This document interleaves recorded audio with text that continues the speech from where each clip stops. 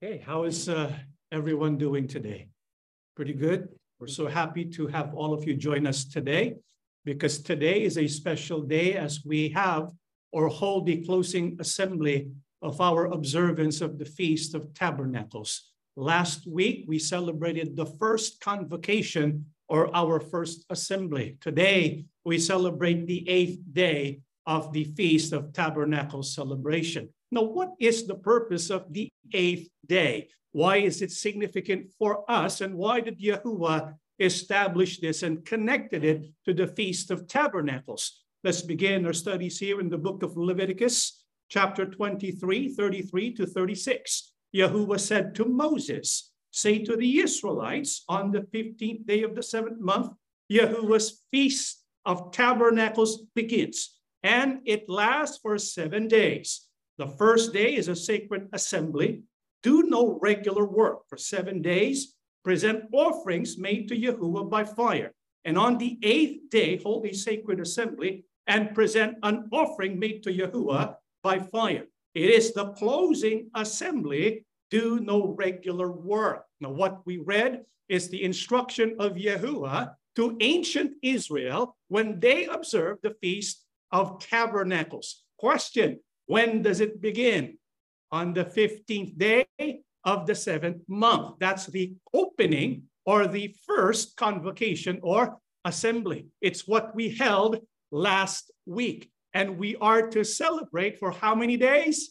7 days. What's interesting is the Bible mentions an 8th day, which is distinct from the 7 days. How many here know the reason why the 8th day is distinct from the first 7 days? Why did not Yahuwah just say have an 8-day celebration? Why does it say 7 days and then the 8th day? How many here know the answer to that question? Raise your hand if you know.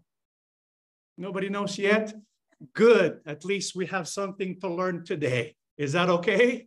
And so we know it's important for us to have an assembly or a convocation. It is a rehearsal of our faith, trust in the work of our Father in heaven. But of course, it's not enough that we simply have a convocation, that we meet together for worship. We need to understand the reason, the purpose, the themes of the Feast of Tabernacles. And so how many here, because they watch the BHP and the BQA, how many here know the 3 themes of the Feast of Tabernacles? Raise your hand. What are the 3 themes? The 3 major themes of the Feast of Tabernacles. Nobody here wants to raise their hand. I might have to call on Brother Paul.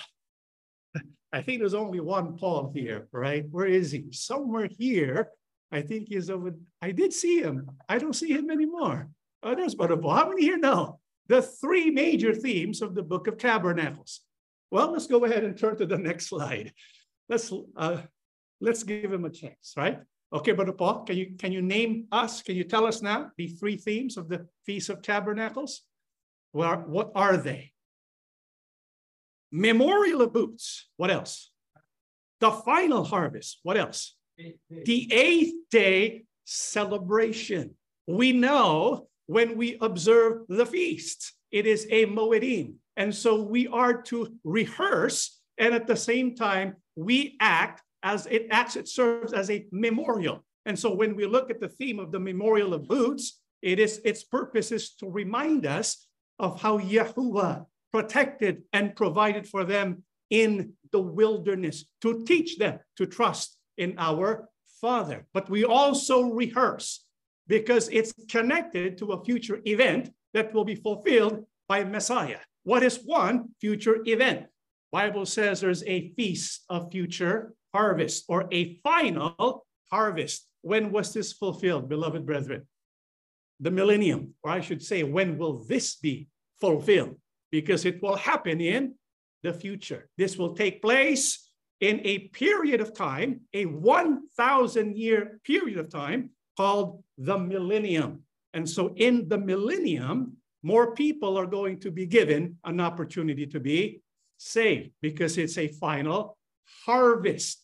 people are going to receive the kingdom and receive salvation. This is why throughout the 1,000 years of the period called the millennium, it's going to be a condition where we have peace, no sickness, we have prosperity, because when the millennial comes, the conditions prior to the fall are being restored. And so for 1,000 years, the people of Israel, the people of the world will enjoy peace, happiness, and prosperity. But there's only one problem.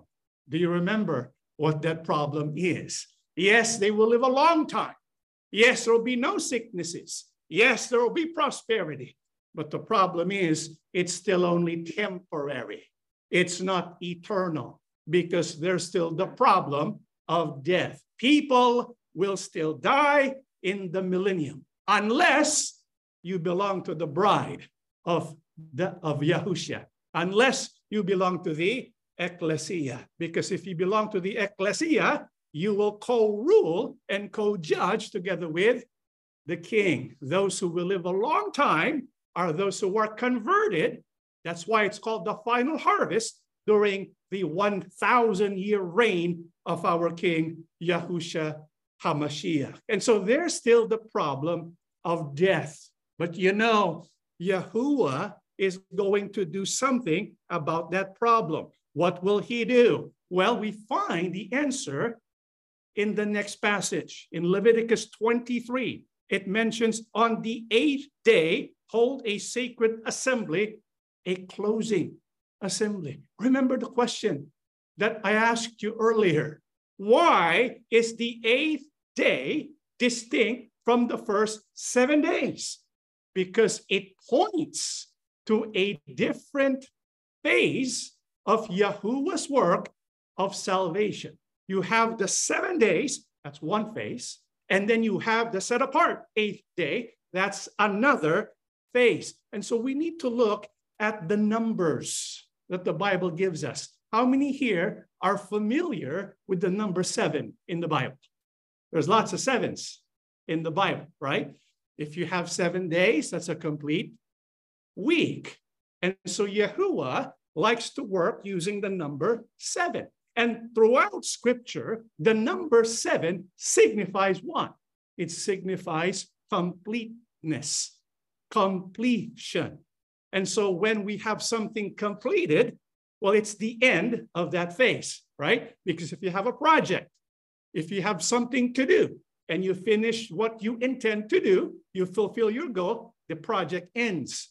And so what happens once you find completion of a certain work? There's going to be the 8th day. What does that represent? A new beginning. You know, the number 8 throughout the Holy Scriptures signifies a new beginning. Is that biblical? Absolutely. For example, in the book of Exodus, chapter 23, verse 20, likewise you shall do with your oxen and your sheep.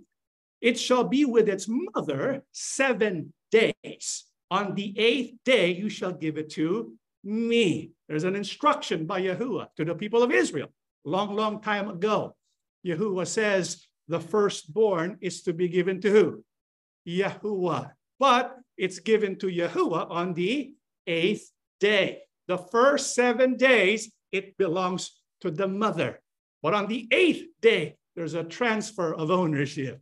It's a new beginning for that firstborn. So the 8th day represents a new beginning. How else does the Bible illustrate that the number 8 represents a new beginning? Well, let's go to the next slide, because we know our King Yahushua followed the Moedim, and the Moedim called the Passover really began on the 10th of Abib. On the 10th of Abib, what do the people do? What is instructed for them to do?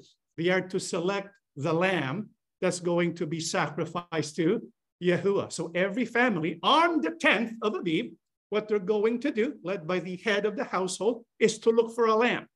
This lamb is perfect. This lamb is going to be sacrificed. On the 14th of Abib, the lamb is to be slain. And so this was followed by our King Yahushua. On Abib number 10, Yahushua was selected. On Abib 14, Yahushua died. And on Abib 17, Yahushua resurrected. And so when you count the days, Abib 10 to Abib 17, how many days do you have? 8 days.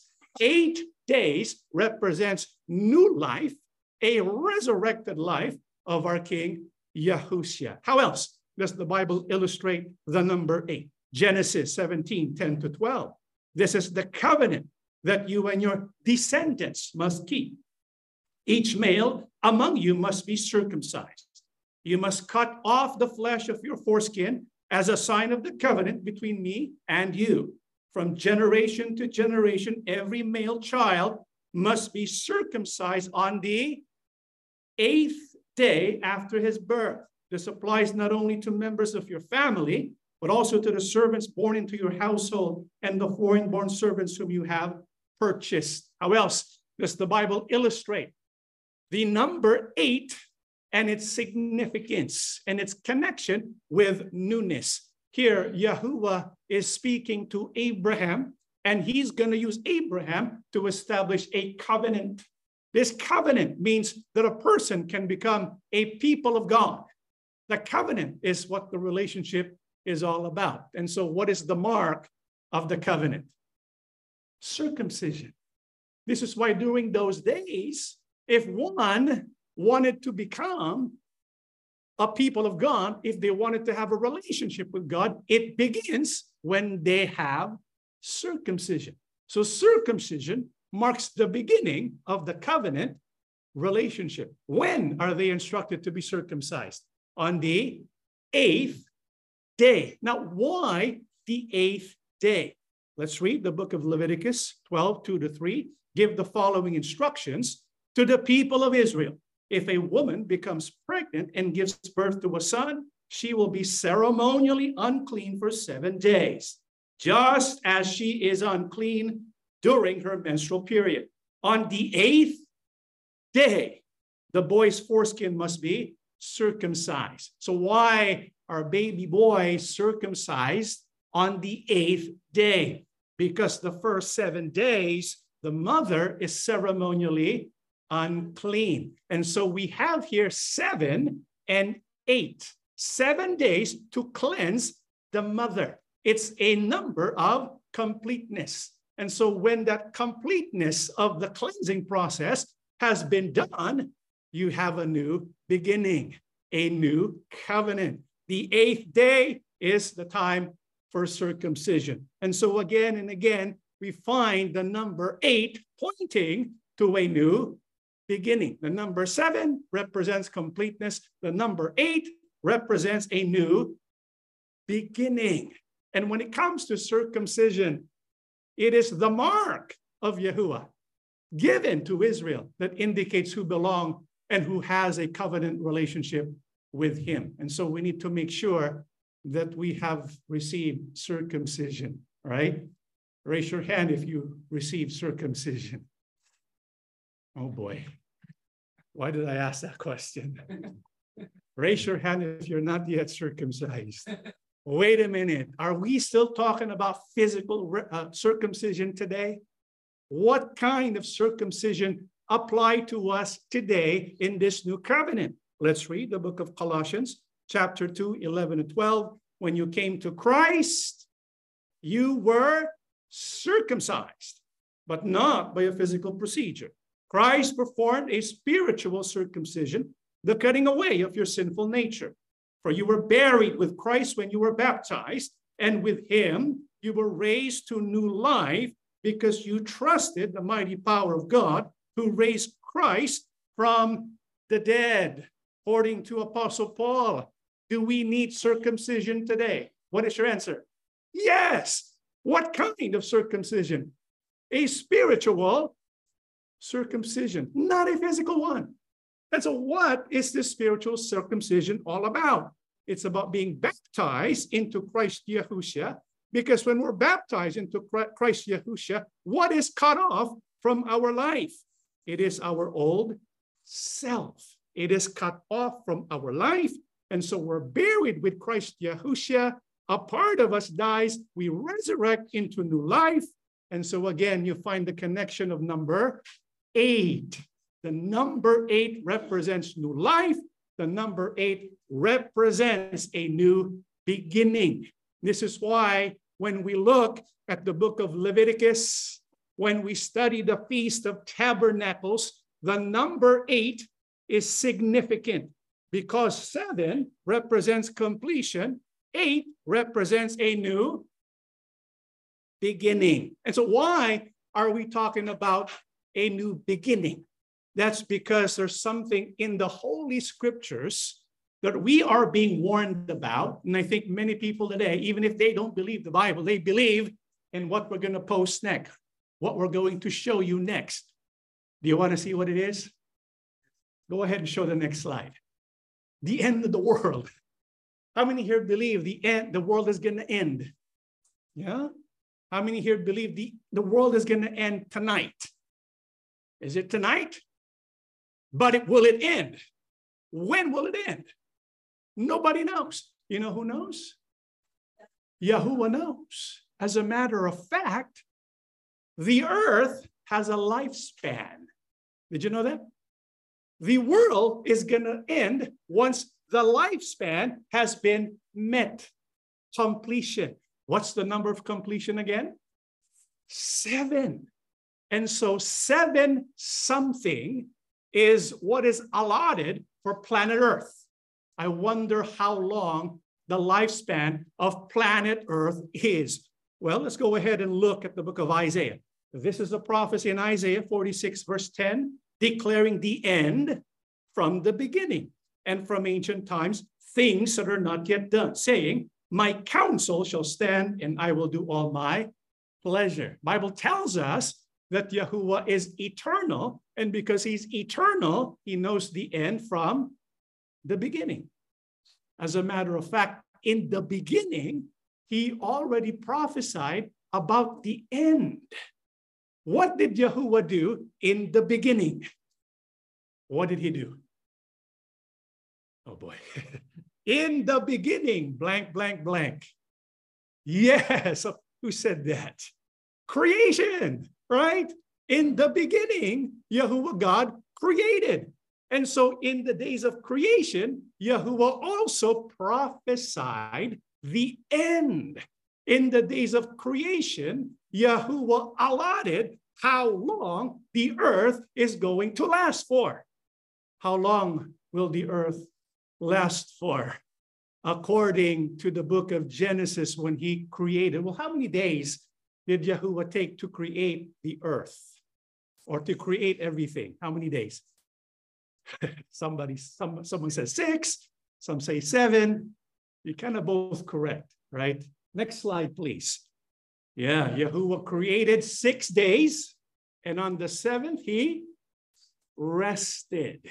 And so we know, because the Bible is a book of prophecy, there are hidden prophecies in every book in the Holy Bible, because prophecy is pattern. That's what we're looking for.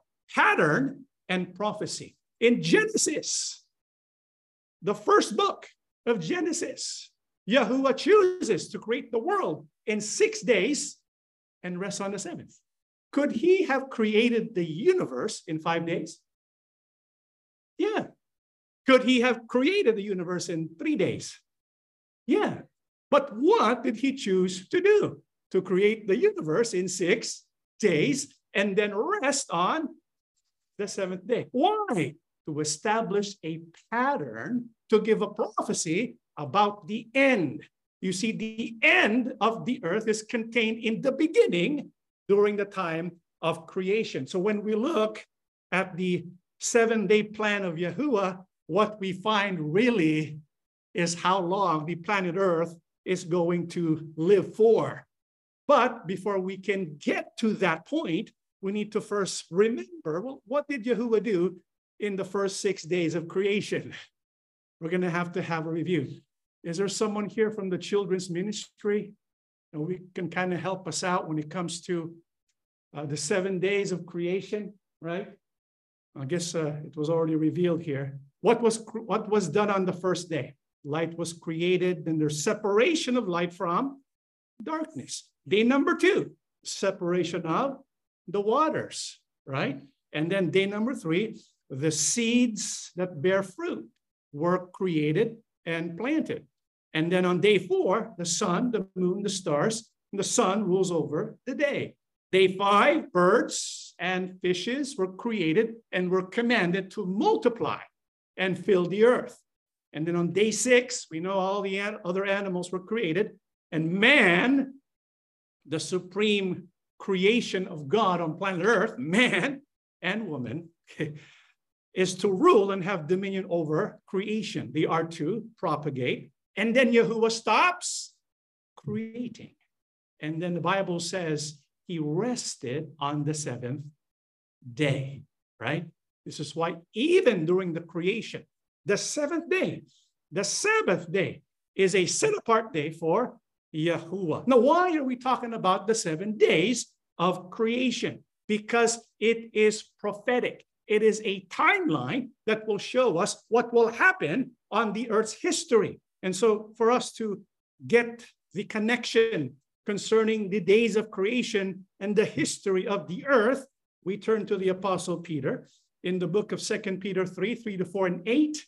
Most importantly, I want to remind you that in the last days, scoffers will come, mocking the truth and following their own desires.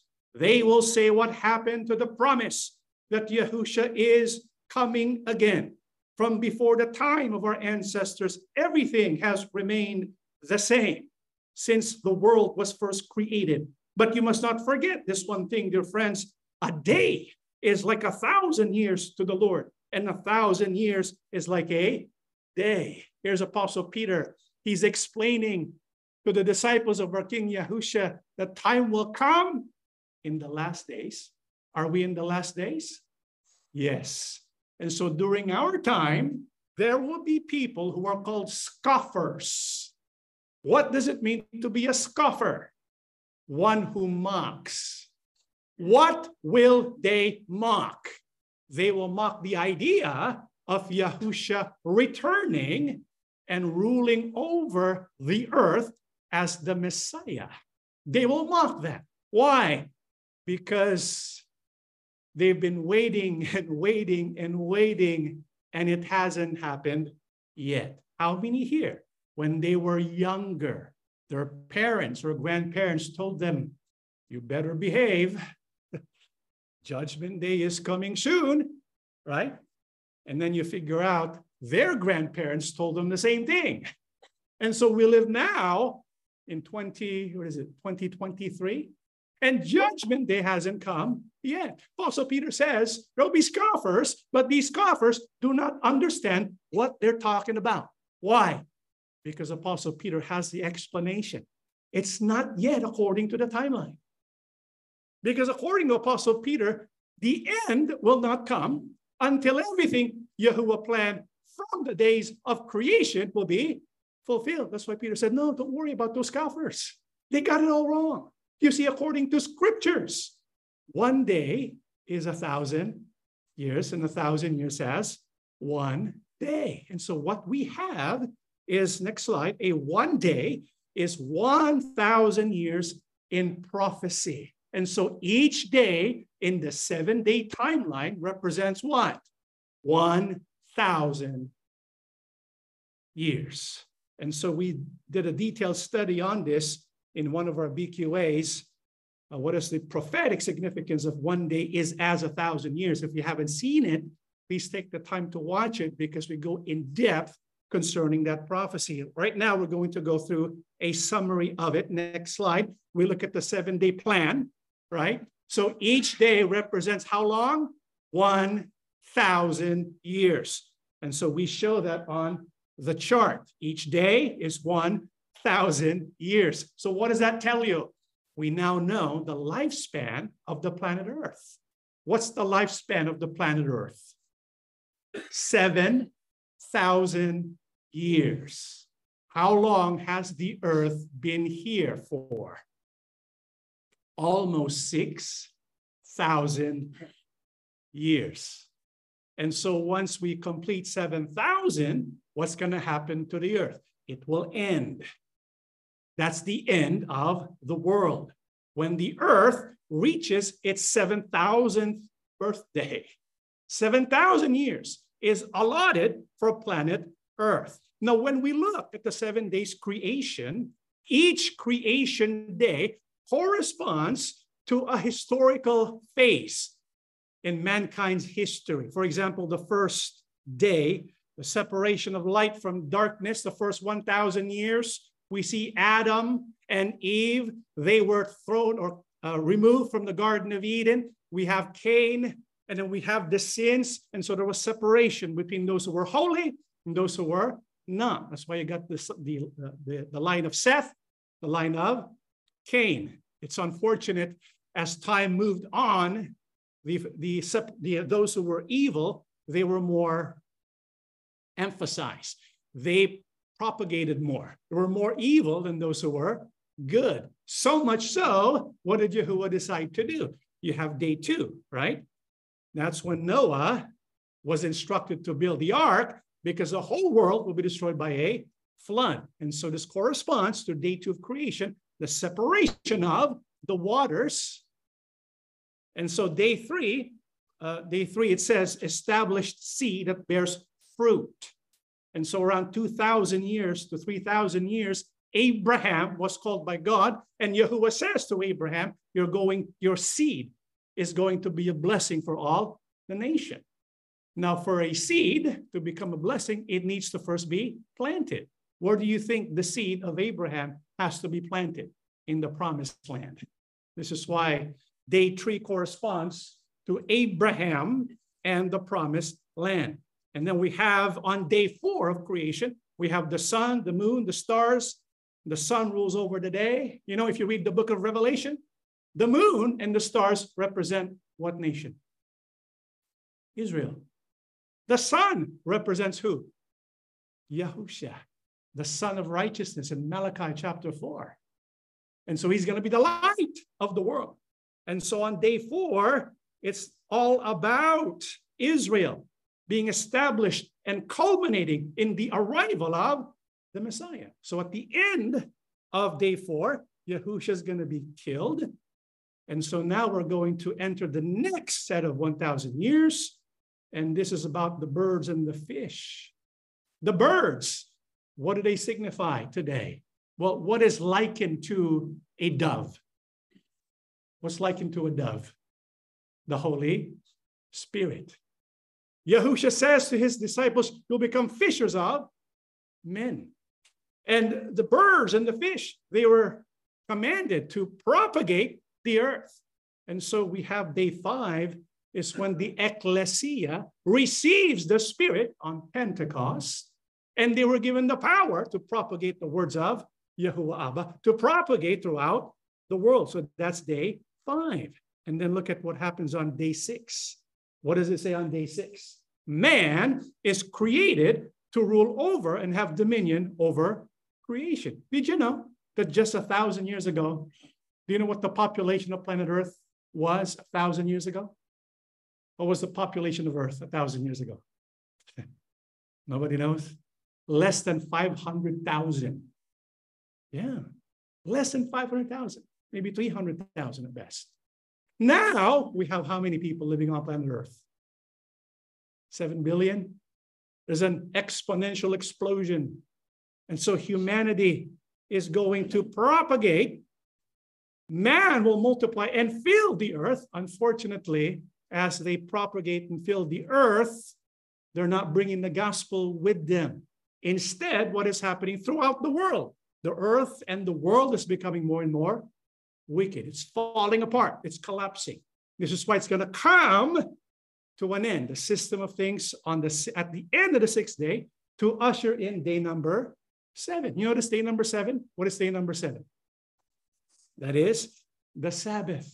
And so the Sabbath corresponds to 1,000 years when mankind will find rest, because the king will not be an oppressor, will not be a tyrant, because when you look at the first 6 days or the first 6,000 years of creation, you find violence and bitterness and hatred. Now, that's all going to change, because in the millennium, Yahushua will be the one who is king, and mankind will find rest. peace, and prosperity. What is this called? The millennium, the millennial kingdom.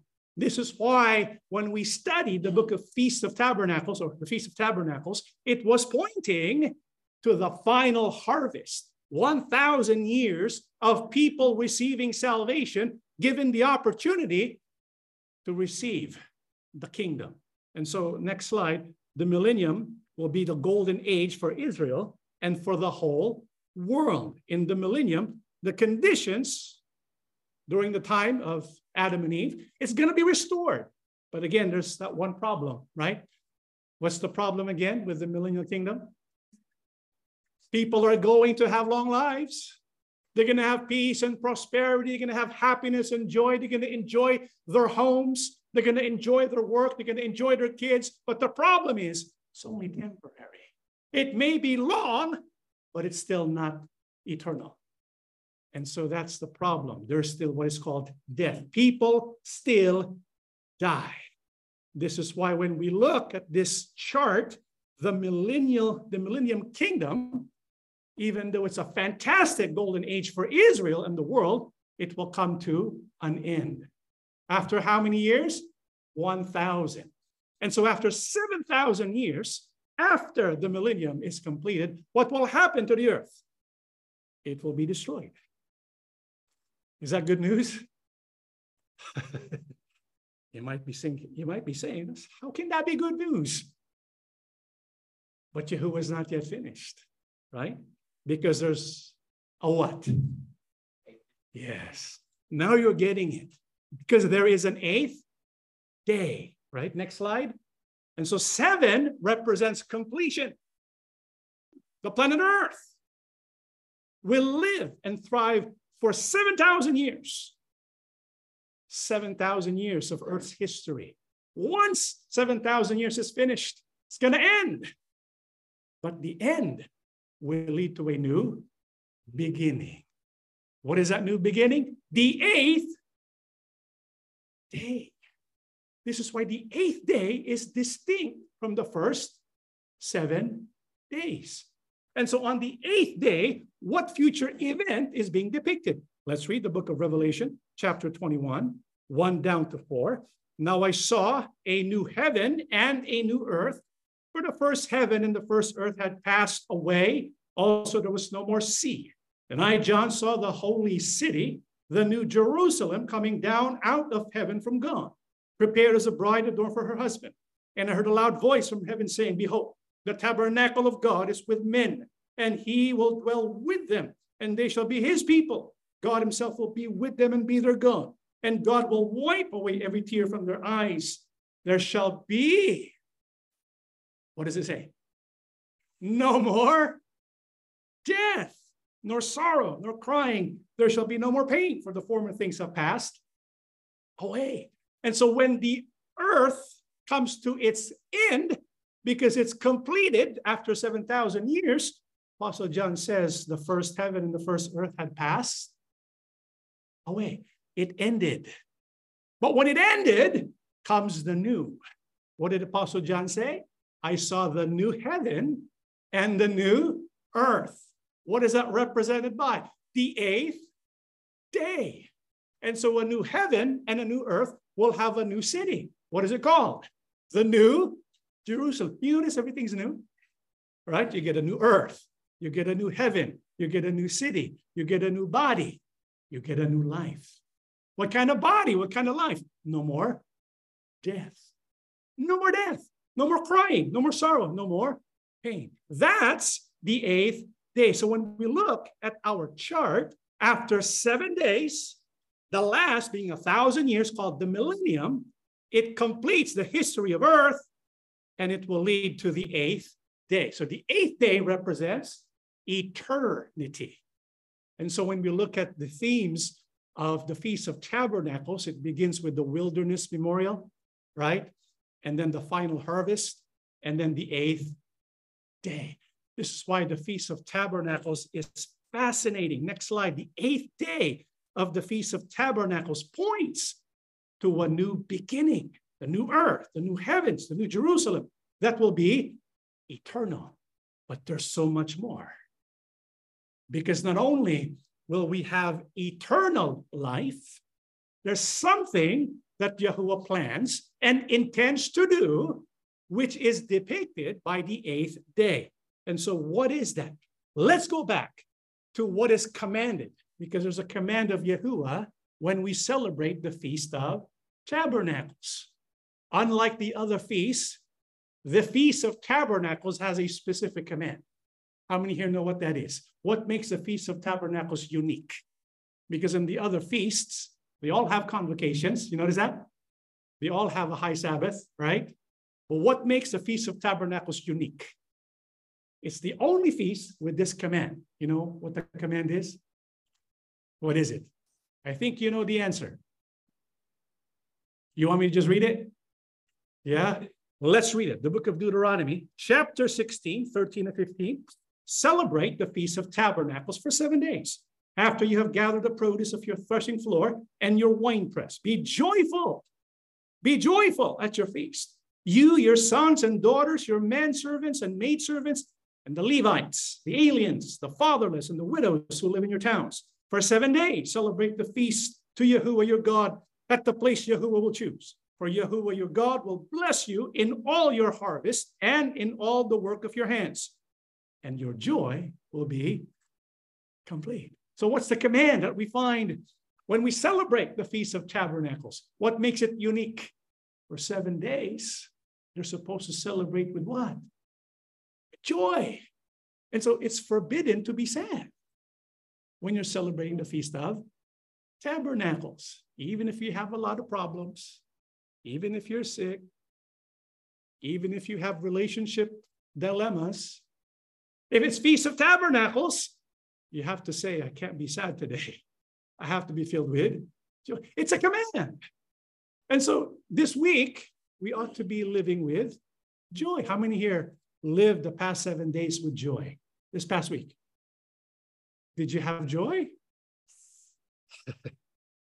Is it too late, brother? It's not too late, because we have the 8th day. What is the 8th day? It's eternal, right? What does that mean? Well, let's find out, because our King Yahushua did something on the last great day of the Feast of Tabernacles. What is that? Let's read the book of John, 7:37 to 38. Now the Jews' Feast of Tabernacles was at hand. On the last day, that great day of the feast, Yahushua stood, cried out.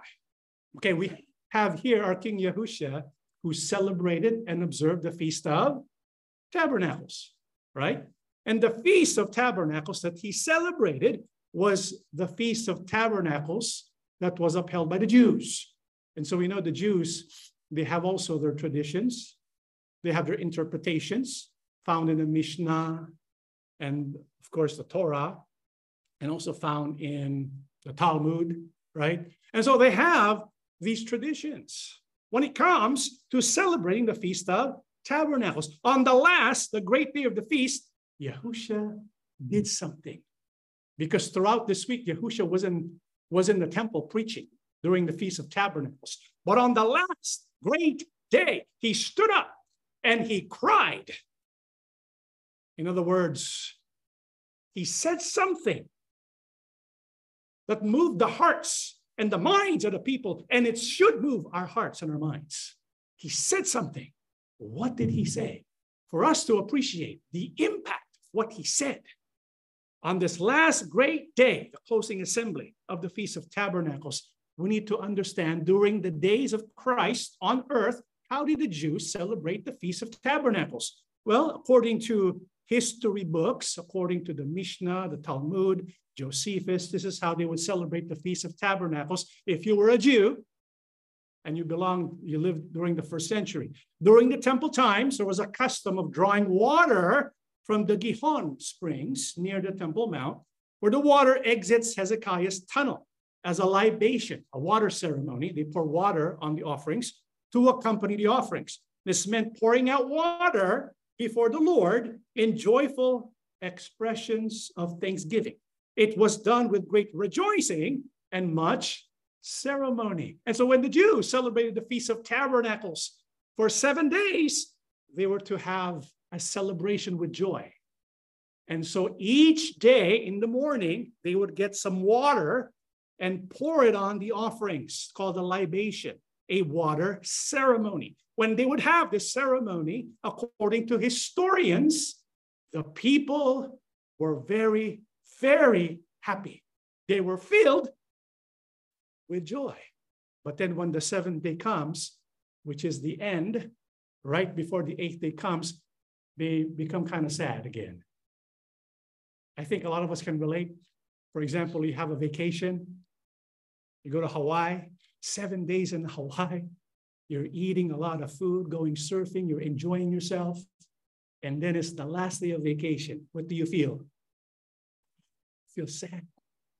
My vacation's gonna end. And you feel sad, right? The Jews felt the same way. You see, every time they celebrated the Feast of Tabernacles, 7 days, it was joyous.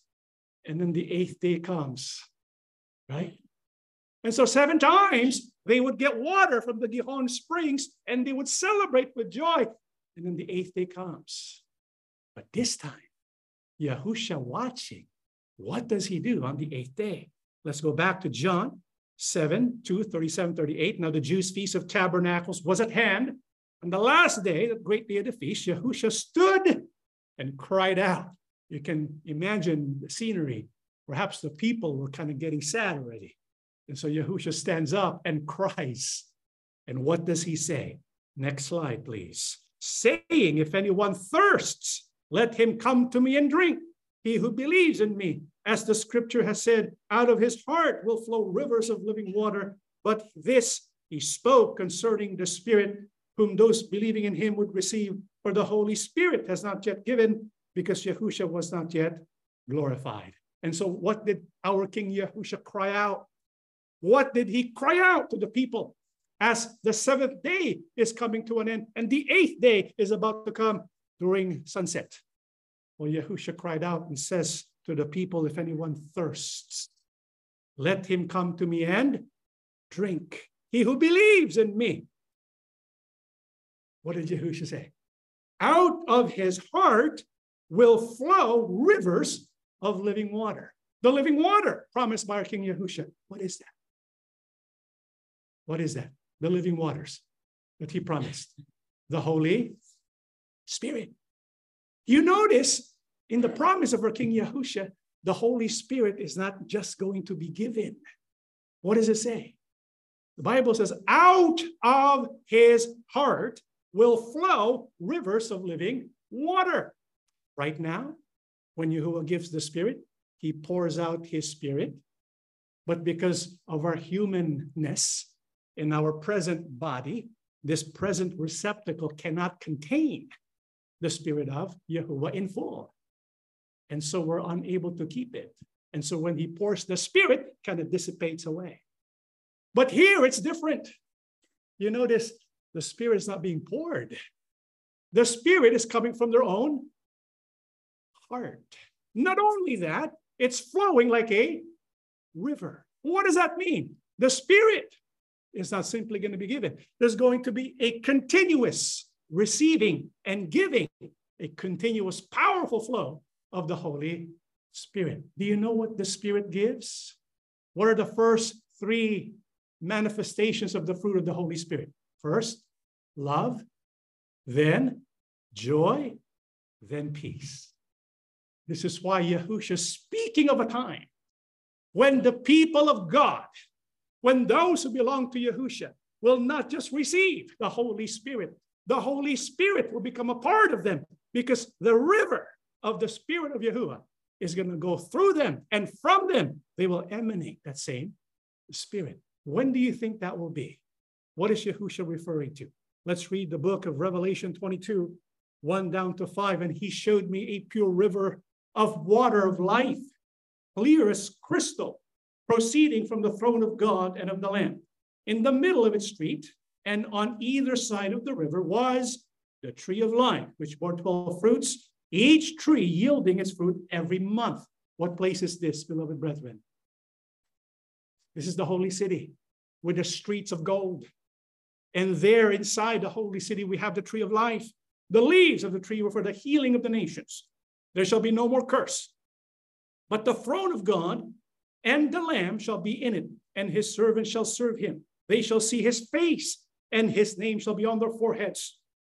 There shall be no night there. They need no lamp nor light of the sun. For Yahuwah God gives them light, and they shall reign forever and ever. And so when will that be fulfilled? What Yahushua promised, that we will receive not just the pouring of the Holy Spirit, but our hearts will dwell from within, producing a river of the Spirit of God. That will take place on the 8th day. That will take place when the tabernacle of God is with men. That will take place when the holy city is upon earth. What we call heaven on earth. This is what we look forward to.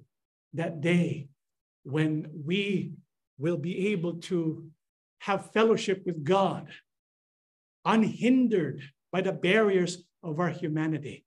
Because if you look at what our King Yahushua is promising, he says, we're going to see the face of Yahuwah. When Moses was summoned to Mount Sinai, remember what Yahuwah said to Moses? I cannot let you see my face, because if I do, you're going to die. And so he covers Moses, and Moses only sees his back. But here the Bible says we will see his face. Why? Because our bodies will be changed. We will receive the ability without hindrance to receive fully the power and the presence of our Father Yahuwah. This is why the barriers that hinder us from fully experiencing the presence of and the glory of Yahuwah and Yahushua will be removed. And so on that day, the 8th day, when eternity begins, Revelation 21, 1 down to 4, there's a new heaven, a new earth, a new Jerusalem. And there will be no more death, nor sorrow, nor crying. There shall be no more pain, for the former things have passed away. And Yahuwah himself will tabernacle with us and with people everywhere. And so the 8th day points to a new beginning, when death and sorrow are no more, and there is life everlasting, joy everlasting. This is why today, beloved brethren, we celebrate with joy. This is what the Feast of Tabernacles should move us to feel and move us to do. We need to celebrate with joy. We need to be thankful. We need to praise Yahuwah. We celebrate this day, the Feast of Tabernacles. As we conclude, we are hoping for and look forward to the coming of the holy city, the heavenly Jerusalem. How many here want to go to the holy city? I think all of us do. But you know, before we go to the holy city, if we look at the tabernacles, we have to first go through the wilderness, right? It's not something that we can bypass. As human beings, there are times when we have to endure moments when we feel alone, when we feel like we're in danger, when we feel sorrow and pain and sickness. It's part of our journey. But what must we do so that we can complete our journey, complete our race, and enter the holy city to become true disciples of our King Yahushua? Let's remember the principle of the 8th day. What is that principle of the 8th day? We're almost done. Simply this: the end of self is the beginning of new life. Did you get that? Many people don't like endings. Nobody wants a good vacation to end. Nobody wants a good relationship to end. Nobody wants a good movie to end, or maybe. Nobody wants something good to end. But what the Bible teaches us, the principle of the 8th day is, with Yahuwah, even if there's an end, there's a better new beginning. Did you get that? Beloved brethren, the life we have now, it's only temporary. Don't be afraid if it comes to an end. Don't be afraid if our dreams sometimes come to an end. Because if we were to give everything to Yahuwah, he will cause a new beginning. And one of the things that we need to fully surrender to so that we can experience a newness of life in Yahushua is recorded in the book of Galatians, chapter 2, and the verses 20. My old self has been crucified with Christ. It is no longer I who live, but Christ lives in me. So I live in this earthly body by trusting in the Son of God who loved me and gave himself for me. Beloved brethren, if we truly belong to Yahushua, and if we truly want him to live in us, to guide us, to direct us, we need to put an end to self by crucifying the old self. Because once we crucify the old self, that's the beginning of Yahushua dwelling in us. This is the hope and the message of the Feast of Tabernacles. Don't be afraid of the end. Because when the end comes, Yahuwah's going to say, I have a new beginning for you. Do you know what perfectly illustrates that when something comes to an end, there's something new that will take its place? We're almost done, but this is an important passage that connects everything that we have been studying so far. In the book of 2 Corinthians 4, 16 to 18, that is why we never give up. Though our bodies are dying, our spirits are being renewed every day, for our present troubles are small and won't last very long. Yet they produce for us a glory vastly outweighs them and will last forever. So we don't look at the troubles we can now see. Rather, we fix our gaze on things that cannot be seen. For the things we see now will soon be gone. The things we cannot see will last forever. Here the Apostle Paul, he places two themes together.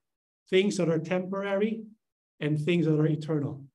Things that are of the wilderness and things that are of the holy city. Do you see how Apostle Paul juxtaposes those two themes? What are the things that are temporary according to Apostle Paul? In the next slide, highlighted in yellow, are dying bodies. Whether we like it or not, we're going to get old. And when we get old, we get sick. Our bodies begin to break down. Troubles are small, and they won't last very long. That's also temporary. What also is temporary? The things that you can see now, the material wealth that people are so proud of, it's only temporary. So Apostle Paul tells us, if we're suffering and groaning because of problems in life, because we are sick, because we feel we're dying, Apostle Paul says, don't worry about that. Because when everything comes to an end, there's a new beginning to take its place. What is that new beginning? For example, when our bodies are dying, Apostle Paul says, our spirits are being renewed every day. And this is especially true when we surrender our life to Yahushua. He begins to live in us. And we will feel our spirit being renewed. We have so many members of the Assembly of Yahushua. Their bodies are getting weaker and weaker. But they're still very, very enthusiastic when it comes to worshiping Yahuwah and Yahushua. Also, Paul says, troubles are small and won't last very long. But then he says, it will produce for us a glory that vastly outweighs them and will last forever. And so whatever problem you have, it's temporary. It's small compared to what is eternal, which is the glory we're going to share with our King Yahushua. And lastly, Apostle Paul also says, the things we now see, it's all going to be gone. What will replace it? The things we cannot yet see, that is eternal. You see, everything on this earth, the sorrows, the sufferings, even death, it's all part of the wilderness. We're going to leave behind the wilderness. We're going to enter the holy city. The end will come. And there's going to be a new beginning. That's the principle of the 8th day of the Feast of Tabernacles. And even here, Apostle Paul, when he writes, he feels that he's going to die soon. As a matter of fact, when we read 2 Corinthians 4, 16 to 18, do you know what verse comes next? What is the next verse after 4, 16 to 18? Let's read the final passage of our studies today. in the book of 2 Corinthians 5 in the verses 1, for we know that when this earthly tent we live in is taken down, that is, when we die and leave this earthly body, we will have a house in heaven, an eternal body made for us by God himself and not by human hands. Many people think that death is final, that death is the end. And so people are naturally afraid of death. And Apostle Paul, he is telling the disciples of our King Yahushua, he's telling his brethren, telling them, brethren, if we die, it's not the end, because we have Yahuwah. For those who belong to Yahushua, when we die, we leave this earthly tent. And when we leave this earthly tent, Yahuwah has something in store for us. What is that? An eternal body. That's the message of Tabernacles. Don't be afraid to leave behind what is temporary so that you can receive what is eternal. Many of us are going through suffering, sometimes to the point of death. We can only imagine Yahuwah from heaven is looking at his sons and daughters. He's probably saying to all of us, if only you can see, my son, if you only know, my daughter, what I have in store for you. When you die, it's not permanent. When you die, that's the beginning of a new and everlasting life. And we will be given new bodies. The Bible says Yahuwah himself designed a body for us, a heavenly body, not made by human hands, but for each and every one of us, that we can enjoy the 8th day of eternity. Let us stand and we shall pray together. Everlasting Father, yes, most holy and gracious Abba, thank you so much for giving us a message of hope. In this life, we hear news that brings sadness to our hearts. When people become afflicted with sickness, when we experience troubles and sorrows. But you reminded us, Father, all this is temporary. This is but part of the journey. And when the journey ends at last, we will find a new beginning with you. Father, we stand before you now, filled with hope, brimming with joy, because we know soon we're going to spend eternity with you. Behold your people here, loving Abba. Strengthen our faith. Help us to endure until the end. Bless us with hope that we need, that, Father, we can continue until the end to finish our journey. Our King Yahushua, please take the time to visit each one of us. We need your presence now. When you stood before the people and cried to everyone that if anyone is thirsty, that we should come to you, we can still hear your voice because you speak to us directly by the power of your Spirit. How we long to heed your voice. Please speak to us, O King. Invite us into your abode. Help us to receive your Spirit, that we can remain strong no matter what we face in this life. We crucify our old self because we want to completely surrender to you. You are our King who cares for us. And so we will do our best to finish our race, fixing our eyes upon you and the promise of eternal life. Father, Yahuwah Abba, all this is possible because of you. If it were not for your unfailing love, we would not be here today. But you know our history. You know our heartaches. You know our stresses in life. You know what we go through day by day.